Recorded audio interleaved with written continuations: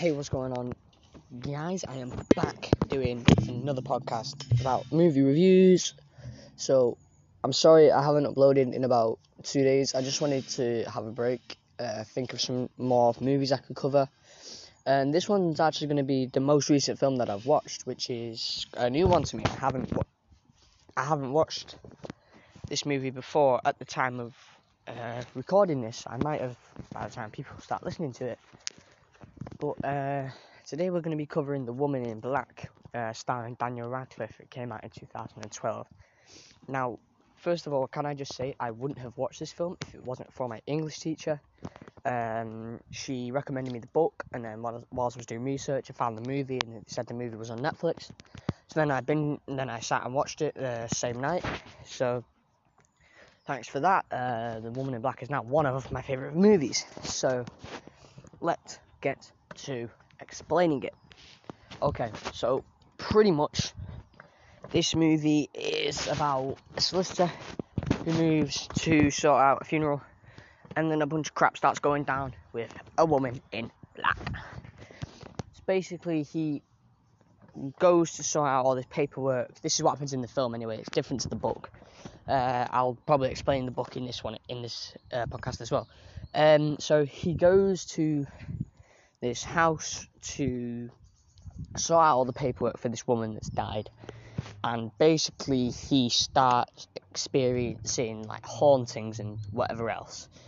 And to be quite honest, I've skipped out a bit of this movie because this movie is very disturbing. It's probably one of the most disturbing movies I've watched.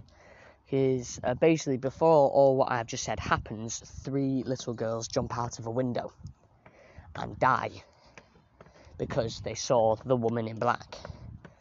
So, anyway, back to what I was saying. So, guy moves to do this thing at a funeral, do all this paperwork and whatever, and starts experiencing like little minor hauntings, nothing too bad. No one else has died yet since the 3 girls. And yeah, basically then stuff starts happening with the like chairs start moving, and there's things in the background that happen that aren't focused in on. So this one you have to watch everywhere to spot some of the stuff in this movie. There's a scene where it's focused on Daniel Radcliffe's character and something moves in the background, and it's revealed that it's the woman in black, but it's not known at the point if you didn't spot it, because it's literally this is light in the background, then it goes dark, like the light gets covered by something that's moved in the way of it. So basically, yeah, just stuff starts happening like that. And then he goes, and after one night he says he can't live there anymore. And then he goes to a constable in which 2 boys bring in their little sister, who is as pale as a ghost and has drank some lye. Now, I couldn't figure out what lye was. I asked my stepdad. He assumed it was some type of poison because I showed him the full clip, and he said he assumed it was some type of poison that could be drank and could be drunken. So basically the girl starts coughing up blood, and then she dies there on the spot. And it's not revealed till the end that the woman in black was actually in the office with Daniel Radcliffe and this little girl and the 2 boys. But I did think though that this movie was quite against females, because the only people that die until the very, very end are female. There's not a single male death apart from the 2 ending kills, which we'll get into later. So then,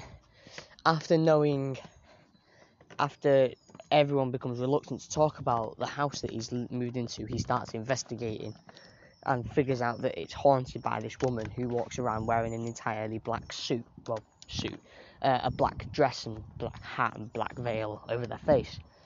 So then he starts investigating and exploring and trying to figure out what happened, and it turns out that the woman had her child stolen. I don't know, I can't remember. It was literally 3 days ago, and I've not watched much since then, but I have read the book, so I've got the book going through my head as well. So, and she basically wanted to get their son back. So, and Daniel Radcliffe's character finds a bunch of pictures, and basically he notices whilst reading that one of the pictures has the woman in black in it. It's not when she's the woman in black though, it's when she's human, because it turns out that the woman in black is a ghost, which he does realise quite early in the film. To be quite honest, I thought it was really early in the film, but I mean it's 90 minutes long, so what do you expect? So pretty much he finds this out, and then something comes up behind him, and from a first person shot we figure out it's the woman in black, and basically she tries to grab him, and then the dog that he's with in this scene starts barking, and then he ducks, and then you hear a really weird noise. Then it pans back to the picture to show that the two adults on the picture have had their eyes scratched, like in the picture frame. Like their eyes have been scratched out of the picture, they're not there. So, and then in the background, the woman in black stood there in the background of the picture. It's very confusing. It's a lot like another movie. It's a lot like the Amityville Horror, but in turn, it's an actual physical manifestation instead of a possession. The Amityville Horror will be something I cover eventually. I just need to rewatch it. So yeah, a lot of stuff happens after that. The guy, he makes friends with someone. Daniel Radcliffe's character makes friends with someone to help him, and then they have dinner at this person's house, and then the person's wife, goes all like weird and whatever. It's very, very odd and dodgy how this movie works. And then she draws a picture of someone being hung. It's very hard to talk about this movie without like saying too much, because a lot of this movie is like details are part of the plot. Like this thing that I'm talking about now is a bit of a subplot. It's not a massive part of the movie, but it's still quite a significant part, because she's being possessed by something. So basically, then a short while after this scene, the thing that I said about before with the girl happens. I'm saying this completely out of order, so that's why I just thought I'd say that. Pretty much this we'll just go towards the end of the film now, because there's not really much to say about this movie apart from the fact that it's amazing. It's probably the best movie I've seen with Daniel Radcliffe in a while. So yeah, towards the end of the movie, he figures out that he must reunite the woman in black with his dead son, but the body of her dead son was never found.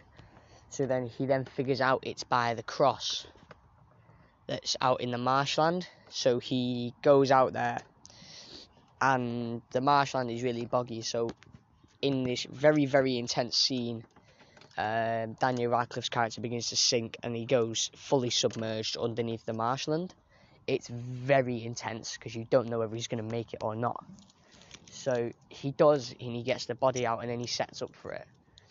And then something weird happens. The woman in black doesn't turn up. But then a rocking chair starts rocking, and then she does turn up. So that gives a key to the fact that if we know the chair is rocking, it means she will turn up. So she then begins to start slowly pacing down the hallway towards Daniel Radcliffe's character. So he gets ready to do what he needs to do, which is make sure that she finds the body. So then after that, she disappears from the hallway and then reappears in the room, and then does this very, very annoying scream, which I will not recreate because it will hurt my throat, and as we know from the past 2 podcasts, my throat is bad enough. So she screams in his face, then comes back and then comes right up, like face to face close with him. and then screams again, and then disappears, but leaves the body. But then she disappears, and then that's pretty much the movie over.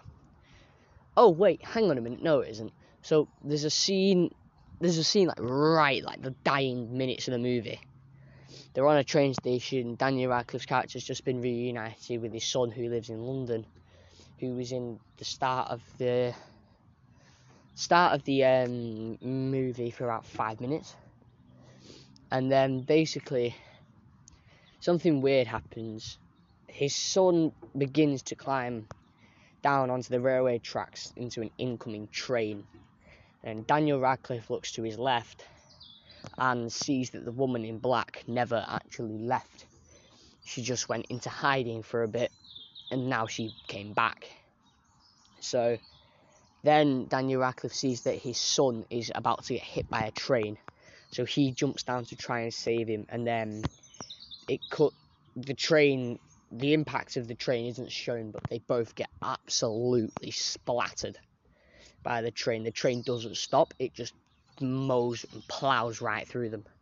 So it's not shown, it's actually not hinted to until Daniel Radcliffe's character actually gets back up.